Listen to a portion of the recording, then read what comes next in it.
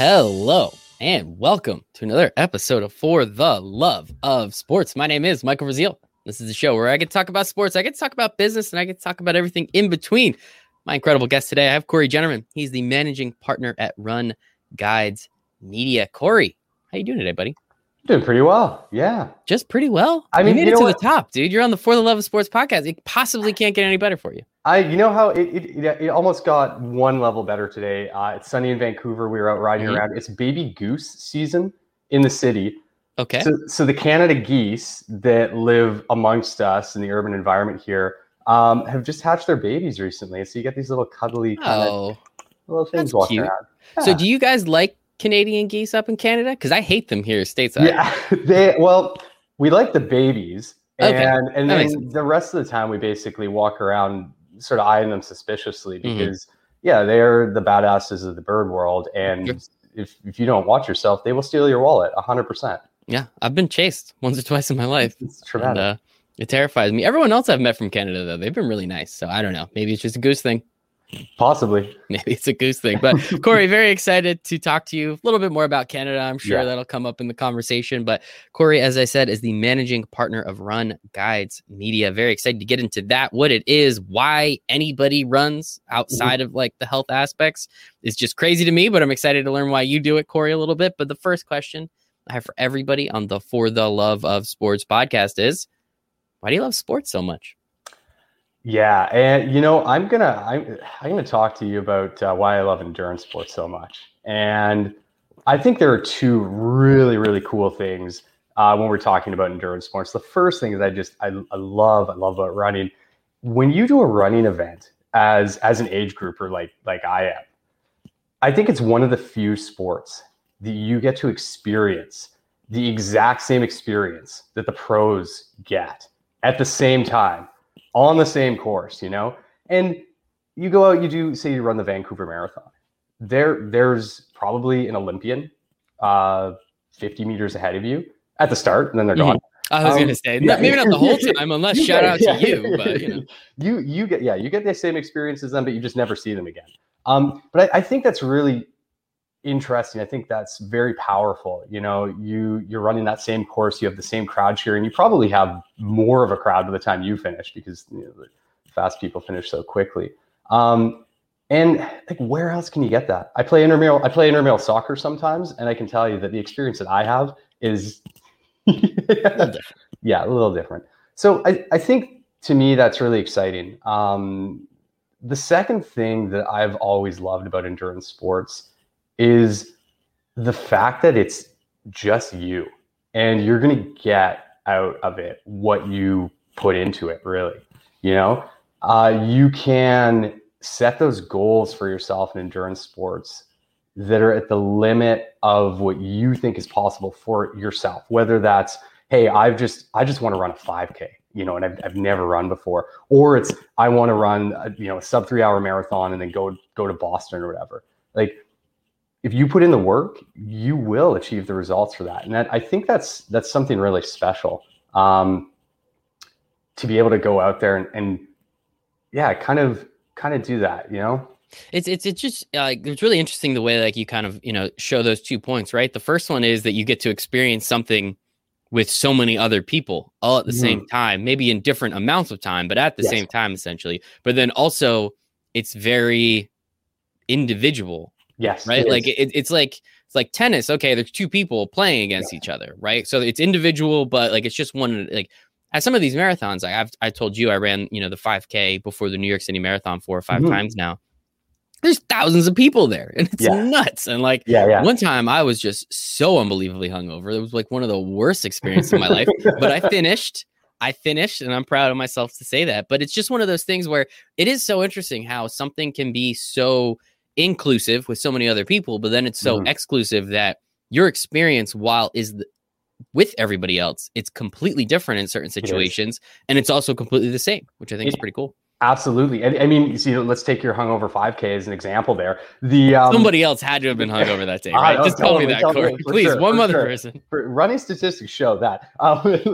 So the experience that you had there, I mean, it was probably really tough. And you're just probably right at your limit that Never whole again. time. Yeah. Never again. The funny thing, the weird thing to me is, no matter what stage you're at or how hungover you are or whatever in a race, the person who won that probably felt exactly the same. Like they felt just as awful the entire time. They had just as many opportunities to give up during that race. You know, their brain was telling them, look, you can just stop anytime. Like that's all you have to do is stop. All you have to do is kind of lay up. And you face that opportunity constantly. And so you get to ask yourself, okay, like is today the day that I am going to give up on, you know, on whatever this goal was, or am I going to keep going? And then you get to answer that question again. And as the race goes on, you get to answer that question more frequently. And that's kind of weird, you know, it's really weird. And it's also, I think, pretty empowering because you can take that, and you can bring that really to any area of your life. How many times in your life have you had the opportunity to give up on something or ask yourself, you know, do I really want to keep going? And maybe you proved to yourself in a moment in a hungover 5K, you know, before the New York City Marathon that you could keep going if you wanted to. Yeah. And you make a very good distinction, right? That the fact that this comes up more than once in your life, it's not just when you're running. I mean, you're an entrepreneur, right? I'm sure there are many days. I've been in sales. There are many days where I'm just like, you know, I could just stop doing this and I would be, I think I would be so much happier. You really don't know. But it's just one of those things. And so I guess like how for you in particular, right? You've run marathons. I'm sure you've run up and down mountains. Like you've done the whole nine, and the mental aspect of it, how do you, because I feel like there's like one ceiling and then there's another ceiling and then there's another ceiling and then you just do it again tomorrow, right? And you got to keep breaking through these ceilings. What was it like for you? I guess, you know, I guess we'll start with running and then we'll move into the business in a second. Like, when did you, like, what were those feelings like when you were able to start breaking through those ceilings, when you were able to say like, hey, I know physically, biologically, it is absolutely possible. Do I feel like death right now? Am I going to keel over? Maybe. But I know people run marathons, and they kind of run marathons every day. So it's not like super unique, but it's one of those things where I run a 5K and I'm just like, how does anybody run further than this? So what was it like for you when you first started to kind of like push through and really realize like it sucks, but like I could literally just keep going? Yeah. I mean, I think it is. So that question of that you just said, of, you know, you finish, say, a 5K and go, how, there's no way, like, how do you run more than that? First of all, anytime in my own running journey that I faced any sort of new challenge, whether it's a new distance, a longer time, that is the first question I ask myself. I remember the first time I ran a half marathon, which I thought was absolutely insane. Like, who runs a half? That's crazy. Let's try it. Let's do it. I crossed the line for that, and I'm like, wow, okay, never again. People run marathons. That's insane. And then you think, oh, I wonder if I did more training. I wonder if I could go faster. I wonder if I could go farther. I think for me that it always starts with that level of uncertainty, that level of doubt. And again, if you put in the work, if you remain consistent for a period of time, all of a sudden you wake up one day and you go, oh, wow, you know, that 5K, I can just do that now. That's nuts. All right. Now how am I going to take my, what I think is possible, that mental barrier, and move it? Well, you're just going to have to kind of do it. And it's going to freak you out. I can think of the first long distance trail race I did. This would have been in, I think, 2014. So at the time I had done a couple of years prior, I had done an Ironman. That was like my big, okay, I'm gonna do this Ironman. And that's crazy too. It was pretty fun. And I was lucky enough to be able to train with a friend who was trying to qualify for Kona at the time. If you're unfamiliar with how that works, in order to go to Kona, you have to basically win your age group at another Ironman. And then they say, okay, now you can go to Hawaii and you can do the same thing, except it's twice as windy, 3 times as hot. And you can do that. So I was able to piggyback off of his training. He was getting coached. He ended up winning his age group and going to Kona. So I was very lucky to have that experience. And eventually, a couple of years later, I had a friend who was producing some trail races, all different distances. And she said, hey, come to this town called Revelstoke in the interior of BC, and it's going to be like 45 or 50K. You run up a mountain, you run around, and you come down. And I thought, okay, cool. You know, I guess I've done some long distance stuff. I can go do that. And yeah, man, I remember showing up to that race, being in the Revelstoke Hotel, which is right in front of the start finish line, with a couple of my friends who had done a fair bit of this stuff before. And the morning of the race, they bring you down to the lobby, and you get to drop off a couple bags of whatever food, whatever you want. They'll put it at the various aid stations on the route. And my friend brings me down, and now I'm like kind of freaking out because we had this briefing the night before, and they're saying, oh, the weather up top is going to be 2 degrees Celsius. What is that in Fahrenheit? That's, I don't know, like 36, 35, 36, okay. Somewhere around there. Yeah. And so make sure you're prepared for that. And the winds are really high. And we shaved 3 kilometers off the course because the weather's so bad at top. And, you know, I'm thinking, what the hell did I get myself into? Like, I'm legitimately so freaked out now. We go down into the lobby. There are all these other people who look like they know what they're doing. They've got real tech vests on, and my friend's introducing me to people. And I was so nervous that I just kind of dropped my stuff off, went back to the room, put on my headphones, listened to a remix of Capital City's Safe and Sound on repeat for, like, you know, I like that song. Yeah. And then it waited until 5 minutes before the start, and I just went out to the back of the pack, and they said go, and it's like, okay, you're doing this now. So that was a really long way to answer your question of how do you break through those thresholds. I think you just have to kind of do it. I know for me personally, like, I have to put myself in a situation where I can't turn back, right? Yes. Like if I do that, I will do it, right? Like, I went skydiving. Once you're up in the plane, you really can't go anywhere. So I was like, fuck it. At this point, we're just going to jump out of a plane and kind of cross our fingers. So coolest 100%. Experience. Never going to do that again. That one was pretty awesome. But like, I think it's really important for people to understand, like, there's just something about running that so many people hate it. So many people do it. And there's definitely that Venn diagram in the middle where there's a lot of people that do it and hate it. But it's just one of those things where it's, you know, when they say it's, you know, 90% mental, like, I mean, maybe it's not 90%. Maybe I'm just kind of making up those numbers, but you're capable of doing it unless your knees are falling off, right? Like, you are capable of doing it. You just kind of have to push through, and it really does. Maybe you're going a little slower, but it is almost 100% mental at that point. I feel like it is. There's a great book called How Bad Do You Want It? By, I believe, Matt Fitzgerald is the author, if I recall correctly. And that book is all about the mental game of high performing athletes in endurance sports, and really talks about that. You know, I am so convinced that is such 90, 100% for sure. You can train your body to a certain point. Absolutely. And then, but at the end of the day, it's, on that day, like, how bad do you want it? Are you just going to believe that you can do this? I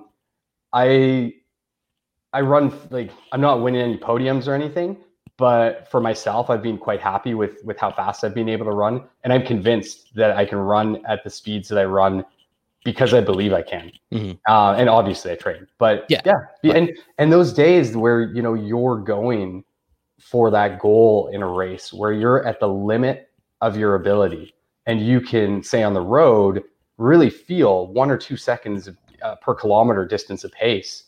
It will come down to, okay, is today the day that I'm going to mentally say, I will make this time? And if you flinch for a second, you probably won't, if you're operating at the limit of your ability. Yeah. I love it. It's fascinating. Great book. I love that book. Yeah, I wrote it down. I'm excited. I'll definitely check that one out. And I guess it's a great, you know, segue, we can almost say, into running a business, right? Like, how bad do you want it? So I guess I'm kind of curious. Like, let's talk about RunGuides Media. You wanted it badly enough to pursue it through a pandemic. So I think obviously you guys wanted it pretty bad. You were creative. You came up with new ideas. So let's just talk about that for a second. Absolutely. What is RunGuides Media, and where did this idea come from? Yeah, so RunGuides Media basically operates two things. We operate a calendar of runs through a site called runguides.com, And then we operate an app called Virtual Baton app that allows people to participate in virtual team fitness challenges. And the idea so Virtual Baton app is, you're really less than a year old. That came out of the pandemic. RunGuides.com has been around since about 2013. And that all started out on a run. Like, it's kind of hokey, but it really did. I was out for a run with a friend of mine. He asked me, hey, you know, what's coming up in the city of Vancouver for runs? I think he just run a 5K or a 10K or something. And I said, oh, you should probably Google that. He said I did. And, you know, the calendars weren't that great. And I went, interesting. I have a bit of a background in online marketing. I'd worked for another directory site previously that listed nightclubs across North America. And I went home, did a little research and went, I think we can make a calendar here that will be useful to people and that will actually rank really well for a lot of regional running related keywords. So tried to do it myself for 1 or 2 weeks and realized I needed a professional software engineer to kind of build out some stuff. Didn't want to take on a lot of financial risk myself, you know, especially with a directory website, right? Not really knowing how it was going to go. So I called up one of my best friends. We've known each other for, I guess, about 20 years now, and said, hey, do you want to partner up and try this business with me? And that's how the calendar got launched. Look at that. Nice and easy. Out on a run. Yeah. Would you look at that? Yeah. It's just crazy to me. Like, I've seen, and, you know, I told you I have a buddy, shout out Nick Hayden, who ran a calendar in New York City that was literally just for sports marketing events. Yeah. And it was amazing. And it was an incredible resource. And I used it essentially daily. And then, you know, obviously some stuff happened. I don't know, world shut down. A lot of events got canceled. A lot of events stopped. And, you know, it is what it is. But just the fact that you could turn a calendar essentially into a business, and, you know, obviously, again, there's other things involved. I guess, when was the point, you know, this sounded like a fun idea, right? You were doing nightclubs, where I'm sure that means you're staying up late, then you're doing runs, which means you're probably waking up early. So I don't really know exactly how that worked in the beginning, but at what point, like, did you realize, obviously you said, you know, you could turn this into a business, but I guess, what was the point where you said, okay, this is my full-time job, and this is how I can make enough money to keep myself afloat? Because, hey, you got to make money, because if you're not making money, the business can't run, right? So like, there's that weird like middle point. I guess, how, like, at what point did you get there? Or what point did you realize, like, this was something, like, this isn't a side hustle, this is something that we can turn into a legitimate, you know, real business that we could live off of? Yeah, it was about I'd say about 2.5, 3 years into it. So probably, maybe about mid 2015-ish. And at the time when we actually started it, I had left my my previous job. I was helping some people, just consulting, you know, in their WordPress sites, things like that. My business partner, he was doing gig work as a software engineer. And then, even, I think it was about 6 months in, when we started, he had a really good offer from a local company to do a full-time job.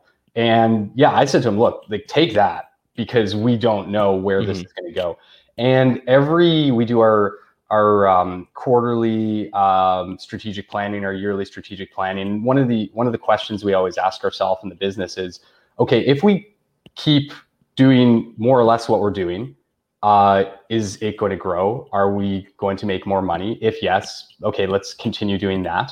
And after about 2.5 years, we were paying ourselves kind of that barely living wages. And we asked ourselves that question again, you know, okay, if we keep doing this, are we going to make more money? Are we going to continue to have more kind of free time as well? Yes. Okay, good. And so at that point, my business partner quit his full-time job, and we just kept going with that. Yeah. And I'm sure once he was, like, not that he wasn't all in, but obviously once he was all in, I'm sure that, you know, kind of the trajectory even went up even higher, which I think is really cool. So I guess, how does it work? It's a calendar, right? So you Google events and you put events on a calendar. Somehow you're making money from it. Shout out to you, Cory. But, like, how does it work? How do you guys make money? And how has this evolved since it, you know, I'm sure the first website doesn't quite look like what this one now does, right? No, it looks a lot different. I think the first one looked a little bit like Craigslist. We said, look, let's just put runs up and see if it ranks well, see if people come to the site, and then we'll just figure things out. The main ways that we make money on the site. So We sell display advertising, so banner ads on the site. We give races the ability to boost themselves to the top of the regional calendars. That's a paid thing. We have an email list, and we have sponsored inclusions in there. And then we also have some affiliate programs that we're running. So we're partnered with an online training platform. We do a couple other things as well. So those are the main revenue streams that we have going through it. And I guess how are you able to, justify, is that a word I want to use, to these races? Be like, hey, like the first time you boosted a race, you really didn't have any idea what was going to happen, right? So like, how did you go about like saying like, all right, banner ads? Like when you and I spoke on the phone a week, 2 weeks ago, whatever it was, I don't look at banner ads anymore. I'll probably never look at a banner ad again unless it's for my job, saying, how does this banner ad look? Looks like no one's going to look at it, but I think it's fine. So how like banner ads, how do you guys actually get people to click or see them? How do you get people to, because again, if there's an ad or sponsor next to something, I'm immediately passing by it. Why is the running community different? Is it an age thing? Is it a me thing? What is it about what you guys do that kind of like I've grown up with all that shit? I don't even pay attention to it anymore. For sure. I think the key thing to start off with is, what is your traffic to your site? What's the intention of that traffic? And so we have tried to really focus RunGuides traffic on rank well for these regional running related keywords. And that's it, like nothing else. We're not doing like broad-based article marketing to bring people in. We're not running like broad social campaigns or anything. We have that person who's going, hey, half marathon Dallas, they're looking to do a run right there. So now we have that nice niche traffic. Now, if you have a compelling call to action in your banner ad, you're going to get some clicks on it. Or if we boost you to the top of the event calendar, it's funny you say like, oh, did we just kind of do it? I mean, we tested it out first to see if these clicks would, like, are people actually clicking on it? Are they then clicking through to your event? So I think it all starts with having that solid niche traffic and understanding the intention of that traffic. Keep it really niche, and then those display ads, other things can be effective as part of your total online strategy, right? I think it's impressive. You guys have built an entire business out of it, right? You were riding your bike around before this. You're on West Coast time, so it's like man, we're a little bit more chill here too. I respect that. Kind of jealous, not gonna lie. But so I think it's really important. And so, like, as we said, like that first one, your words, not mine, kind of looked a little like Craigslist, probably a little janky, but this was 2015. Things were different back then, right? So how have you guys evolved the site? How have you evolved the business? And, definitely, I want to talk about the virtual baton as well. But before the pandemic, what were some of the things that you guys were starting to include before we get to the topic of, the pandemic itself? Yeah, I think, one of the main things for us over the years was focusing more on regional, having things like a little map and all that kind of stuff. Some of the recent changes definitely was the emergence of virtual running. And all of a sudden we're thinking like, oh, wow, okay, we have to somehow categorize these in the calendar. How does a virtual run work? It just kind of always goes on forever. Wait, we have a map. Like people are, say, looking for runs in Seattle, but a virtual run can happen anywhere. So how do you handle that? Those were some of the things that we've more recently had to deal with and kind of figure out to keep the calendar as a relevant resource. Because otherwise, maybe you show up and you look for runs in Seattle and there are 300 virtual races and you're like, oh, I just kind of wanted something. Yeah. So how do you present that information? These are the kind of like weird information scientist things we do on the back end that are exciting to us. And maybe in the front end, someone's like, okay, I don't know. You were mulling through a database and trying to figure out how to sort it and then put it out so that someone gets a good experience.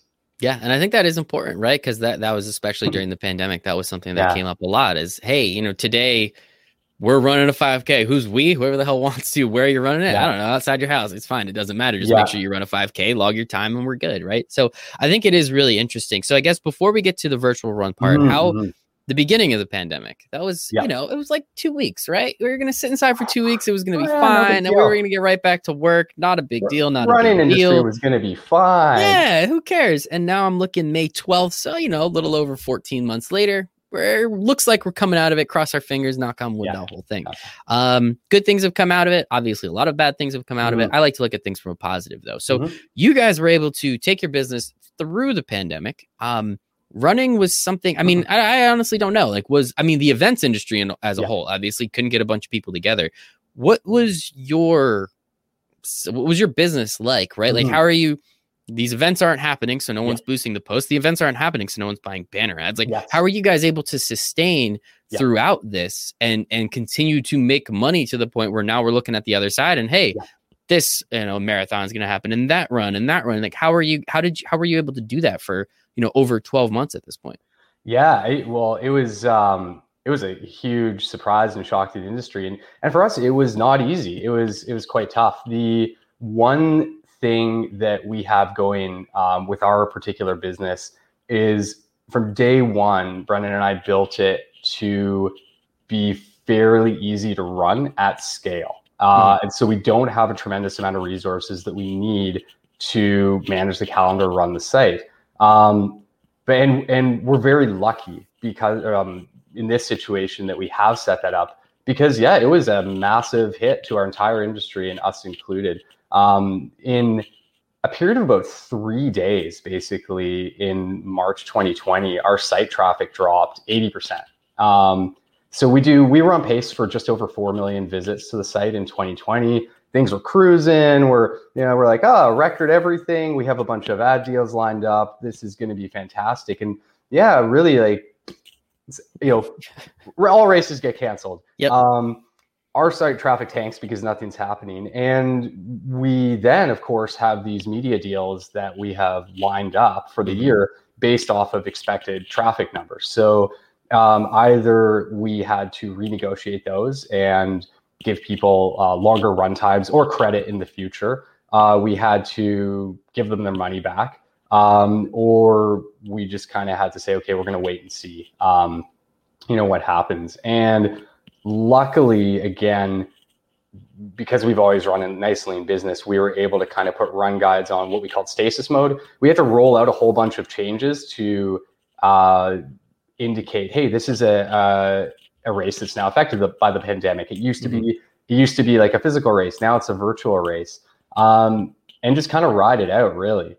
And that was our strategy because we're like, well, we don't really know what we're going to do here. We have a niche, and to some degree, you kind of have to take your lumps. Then it eventually was going to turn around, and that's what we kind of banked on. And then we did a little innovating and launched a new product line.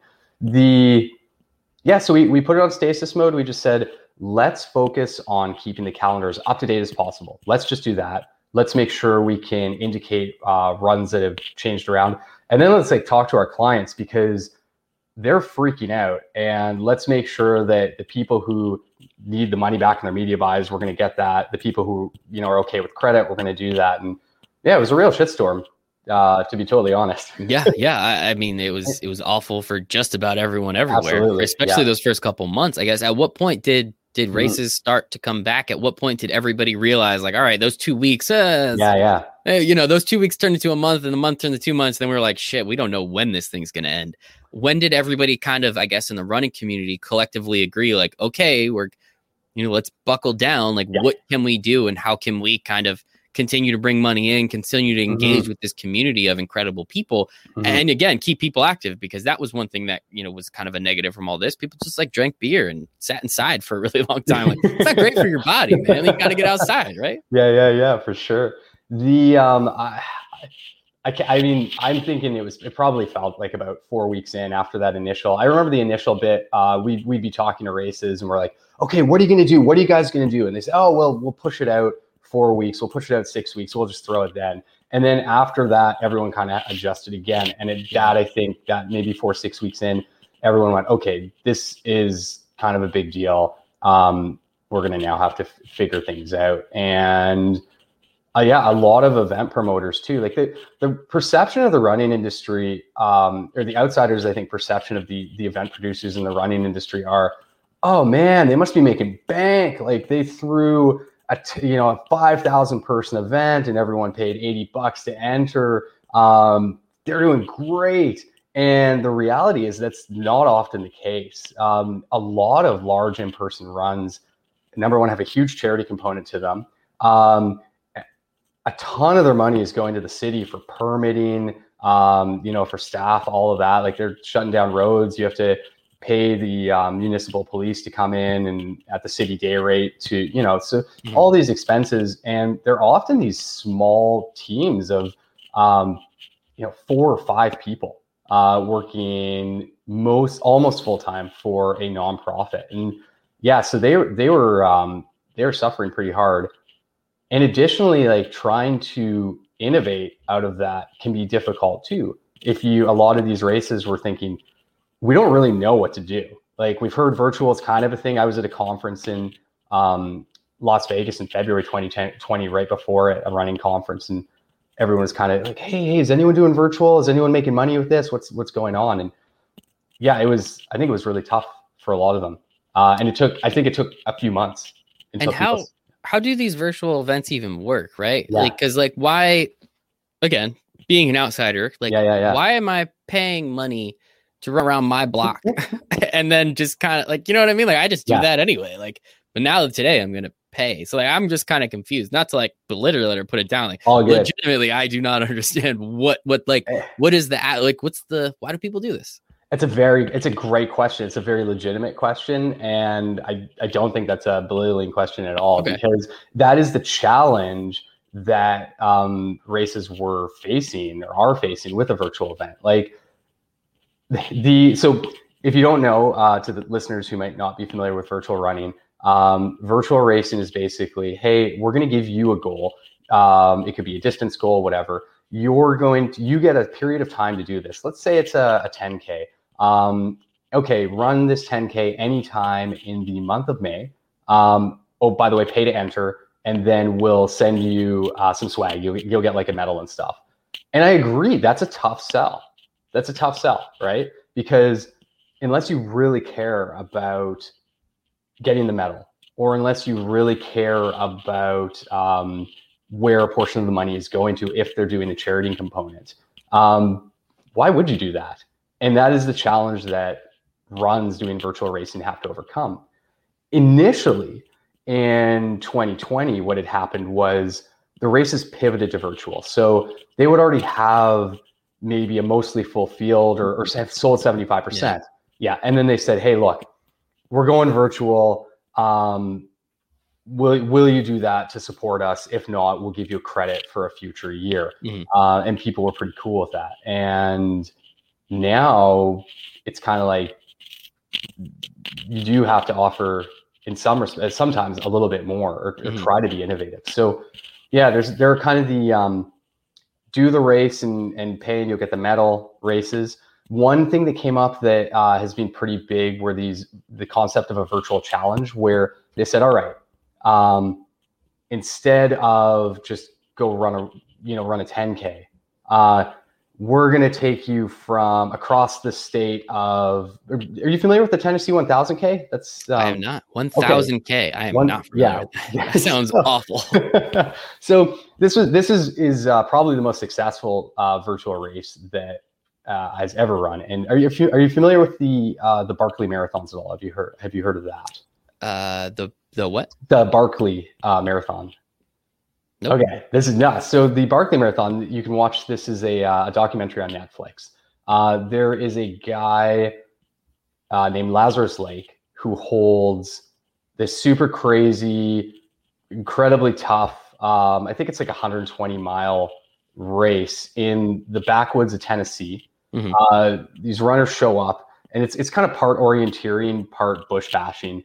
And they have to. I don't know what either of those words are. Okay, yeah. So sorry, we're going deep into this one now, Cory. I hope that's cool. That's cool. Well, let's go. I love this. So orienteering would be you have a map and a compass, and you have a number of checkpoints that you have to get to in a forest. And so you've got this topographical map. You're reading the contour lines. You're using your compass to kind of figure out where you have to get to. If you get to a checkpoint, you're like, okay, cool, I made it to the checkpoint. Usually there's maybe something you would take from it, or if you do these orienteering events, you get a little computerized dongle that you go, bam, and you hit the checkpoint. you're there. Then you go off to the next one, right? And when I say bush bashing, this is a term that I learned from my New Zealand friends. It is just bushwhacking, going to the forest, kind of no real. Oh, geez. Yeah. So this race is wild. I can't remember what the time limit is, but you basically have to do these, and I might screw this up a little bit, but you have to do these 5 or 6 20-ish mile loops, finding these little checkpoints that have pages out of various like bad romance novels, and you have to peel the page off, and then you eventually, that's how they track if you actually made it to the checkpoint. You then this is entirely self-supported as well. You then make it all the way back to the start within a certain period of time, and if you do, you get to go out and do another lap in the reverse direction or something. So like no one finishes this thing ever. Like I think they've had maybe 15 or 20 finishers or something. Before and is the point just to like kind of put the book back together? The point is, the point is like, just if you have a dark pit inside you that you can't fill with anything, you go out and you do the Barkley marathons. Okay. So this got super famous because, and then there's a whole documentary on Netflix on it. And there's a local guy here in Vancouver who's given it a go two or three times. And again, these are like top tier long distance trail athletes who compete in this event. And 120 miles. I mean, how many? That's 18, 20 hours, right? Like 30 hours? It's a lot. This is through like the most grueling terrain. So it's not like a regular marathon where you're just kind of running on the road and sometimes it goes up, sometimes it goes down. I think thousands of we're going to try to do my meters to feet here. Like tens of thousands of feet of elevation gain and descent through brambles, and you're going through all sorts of crazy shit. I want to say the time cutoff is 60 hours. I could be wrong. So that's insane. Yeah. So so what happens is the people who participate in these events, or like any of these long distance trail events, or I paced one of my friends in one in Utah. And it wasn't as crazy as this, but they start hallucinating, and you'll see, there was one guy a couple of years ago who finished it, and he just kind of shows up wearing a fluorescent orange beanie that he found somewhere, and he's wearing like half of a plastic bag that he just kind of found because he was all cold, and he makes it to the line. And so anyway, so the guy that produces this event is pretty famous in the running scene, Lazarus Lake, and he came out with a virtual event called the Tennessee 1000K. And the objective was, he said, look, go out and do runs, and you're going to have, I think it was 4 months to do 1,000 kilometers of total running. But you're actually logging your runs, and you're going to watch yourself move along a map as you go. So now you can zoom in, you can see Google Street View, and it was the state of Tennessee. So it's like you can zoom in and see a field, and then the next day you can see another field. And people loved it. And he sold 20,000 entries. Wow. At like $60 a pop. And that was, people went, oh, I mean, he has the, he's got the clout. He has the clout, right? So that helps a lot. People want to do these events, but that was one of the most famous examples early on of this kind of challenge style and this new type of virtual race that people were doing. So there are things like that, these kind of more challenging things that people can do that emerged as another type of virtual run. And so I just want to do the math. So let's say 120 days. So 1,000 divided by 120. So you're almost running a 10K every day. It's like 8.3 repeating Ks a day. So it's almost a 10K every day. So that's what, like 6-ish miles, like little under, so like 5 miles. It's about 5 miles a day, I think, right? 10K is like 6.2 miles or something. 4.2, something like that. So it's probably like right around 5 miles a day. So Actually, it's really funny. My mom actually just runs 5 miles a day to run 5 miles a day. So I wish she knew about this, because that's and she loves. They're moving to Tennessee too. No, swear to God, Tennessee's beautiful, by the way. But no, that's crazy, and that's like, it's such a cool way of, especially in the beginning, right? Like, especially in the beginning, people would literally do anything to leave their house. I remember like one time I was just like, I just need to I just drove around. Like, I didn't have anywhere to go. It's like, I just need to get the hell out of this place, right? Like, shout out to my now wife. I mean, we made it, right? We made it through that. I believe you can make it through everything. I'm pretty confident we're going to be good moving forward. But it was just absolutely nuts. And like, so I guess in the beginning, especially, and again, that gentleman and everything that comes with it, such a cool idea. You only can do that so many times, though, right? Like, there's only so much you can do. So I want to learn a little bit more about Virtual Baton and kind of how you guys were able to create this out of a pandemic and say, hey, like, we think this is something not only sustainable, we can make money from it. We can engage people, build this community even further than it already is. And they don't have to run. The Tennessee 1000 also has a cool ring to it, I think, too. It does. It has a cool ring to it. I like it's that. It's pretty badass. Cool. It was pretty badass. It's pretty sweet. I mean, so basically, what happened is we started seeing these virtual events go off, and we thought, okay, we can either, just do run guides in maintenance mode, and I can go do something else until this blows over, or let's take a look and see if there's some opportunities here that we could make money at, but also that would be kind of fun for us to do. And we took a look at these virtual challenges where you're moving along the map, and we're like, well, that's actually pretty badass. And then we took a look at like, what were the things that we liked about running the most? And it's the community. I mean, for myself, I run with a few run crews here in Vancouver. It's awesome. You just get together. I mean, there's one that we East Van Run Crew will just start at a brewery. It's super casual, do 5 or whatever K, and then you go back there and hang out, and or other groups that I would run with that would be a bit more like training focused and stuff. But just a bunch of rad people that you're doing runs with. So we thought, okay, is there something we can do here that would be incorporate maybe some connectivity with people? Because like, all the run crews were canceled. Everyone was just desperate to do something together, and that would also incorporate like some interesting virtual running experiences. And at first we thought, well, like a virtual relay would actually be kind of cool, and it would be but it would be not in the sense of, oh, hey, you run, upload your run to Strava or Map My Run or your fitness tracker, and then we'll just kind of piece it all together. Like, could we actually do this with a real baton? Could we, or a virtual baton? That would tell you when it's your turn to run. And if you don't have the baton and you run, it punishes you and you don't get any distance for your team. And it chastises you with little notifications. It doesn't do that.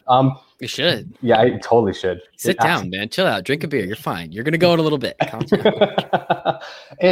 And so, Brendan and I sat down. We said, you know what? Why don't we make this? Let's make a virtual baton. And this will be an app. And let's call it Virtual Baton App. Perfect. Done. That is what it is. And we created that, and we tested it out with a few local run crews under a brand we created called Speedwork Relay, with an E, because work it. And with that, it was, hey, you get a team of 6 people and you have 12 hours. How far can you go? And passing the virtual baton. And if you have the baton, that's the only person that can score distance. And we ran that, and it was amazing. Like, I participated in it as well. And you're hyped the whole day. The feedback that we got from people was, man, like, I was racing with friends who were across the country, and we actually felt connected. And that's really cool. And we felt like that was a real race. And so that's when we kind of thought, oh, maybe we're onto something here. This is kind of interesting. And then, no, keep going. So we did a couple more of these Speedwork events. We kept it as kind of virtual baton app, because then we thought, well, maybe we can start licensing out the technology to other event producers who want to use it to produce their own events. And then, as we've done with our business since day one, we just kind of took in feedback from the marketplace and started kind of changing things around. So what we found was the relays are like this super intense peak experience where you're just dialed in on it. But it's a little bit harder for someone who doesn't have the flexibility in their schedule to do a relay. Because, with the Speedworks we were doing, we ran another one called the Big Island Relay, where teams of 4 had, as long as they wanted, to relay 408 kilometers around the Big Island of Hawaii. And then they could watch themselves on the map with Google Street View. But again, people were saying, hey, we love this, but sometimes it can feel a little bit limiting because I can only run when I have the baton. Or in the short ones, I can't set aside a whole Saturday. I've got kids, I've got other responsibilities. I got things to do. I like to run at 7 a.m. Like that's my time, right? Yeah. And so we said, okay, cool. Well, what if we just did the same thing, but let's just remove the baton. It's like, now it's a team. You can run or walk whenever you want. You can use the app to upload your distance to the team total, to chat with your teammates, and watch yourselves move along a map anywhere in the world. And we said, well, wouldn't it be cool if we went around, let's go around the island of Bali and Lombok. That'd be kind of neat. Let's just try that out. And yeah, we had a whole bunch of people do it. And they pay to buy these teams and complete the experience. And that went really well. So then we said, okay, let's do it again. This time we'll go Tokyo to Osaka. And also you'll earn little digital badges as you go. And you could, if you complete it, you'll earn a physical embroidered patch. Now, you get the patch for free. If you don't complete it, you can pay $99 for the patch. Like you buy your way to the finish line. But you can earn it by doing the race. Yeah. And yeah, that's so we've just seen this growth there, and it's quite interesting because again, the feedback that we're getting from people is like, hey, wow, I was able to. We were talking with a family that have some people out here in British Columbia. They have some family members in Nova Scotia. And we got this like amazing message from one of the women. She said, hey, I'm 60, in my late 60s. And I've just kind of been feeling really down because I'm being kind of isolated. And thank you. Like my daughter and I are now on this team. She lives in BC, and we're like, this is a thing we do now. I go out for my walk. I log some miles. We chat with each other. And I'm like, man, that's cool. Awesome. Yeah. That is awesome. It's really cool. And I think it's interesting, right? Like the way we kind of started this conversation was, even though it's very individualistic and you're kind of, quote unquote, it's you versus the road, right? Like it's really you versus yourself. It doesn't matter where you're running. It's you versus you. There is that community aspect to it, which I think is really interesting from the running community, right? Because, I have a friend who works these marathons, and the amount of people that are there, the New York City Marathon, what is it? 30, 50,000 people, 100,000 people. I honestly have no idea. I think it's one of the biggest in the world. Yeah. And it's just crazy that many people run it. And when it's on that day, I tune in for a couple minutes, kind of see, they're always like, they find some celebrity, they find some person with a cool story, right? They do all that. And I think it's just something that, again, physically, each and every one of us can run a marathon, whether I personally will probably never run a marathon. I'm sorry, Cory. You're a great guy. Good. That's all nothing good. I could do about it. But it's just one of those things where I know if I really, really wanted to, again, I don't, but if I wanted to, I could go out there and run a marathon. It would suck. The next day would be horrible. It might take me a long time, but physically, I'm capable of doing it, whether I want to believe it or not. And I just think it's really interesting that many people can kind of, it's like this weird, what is misery love company kind of thing, right? Totally, it's one of those weird things where that's kind of what brings people together, but it's also then the goal setting and the achievement and all the positives that come out of it too. It's like, yeah, we all know it's going to suck, but it's going to be so cool when we get to the end. And it's like, that's kind of the thing that brings, again, 50, 100, I honestly have no idea, however many thousands of people together to do this one thing, which is just, again, to me is just completely insane. Absolutely. I mean, you get to live a peak experience. This really sounds, hokey, like sometimes just say it. No, this is great. I love it. But so I remember once we wrote a mission statement for the business for RunGuides.com, right? We were like, what do we do? We're like, well, we help people achieve personal greatness. And it's like, wow, that seems like your running calendar. Really? And it's like, okay, well, but think of the person who never thought they were going to be able to run a 10K, and they found a race. And they spent time training for that race, and their friends supported them, their family supported them.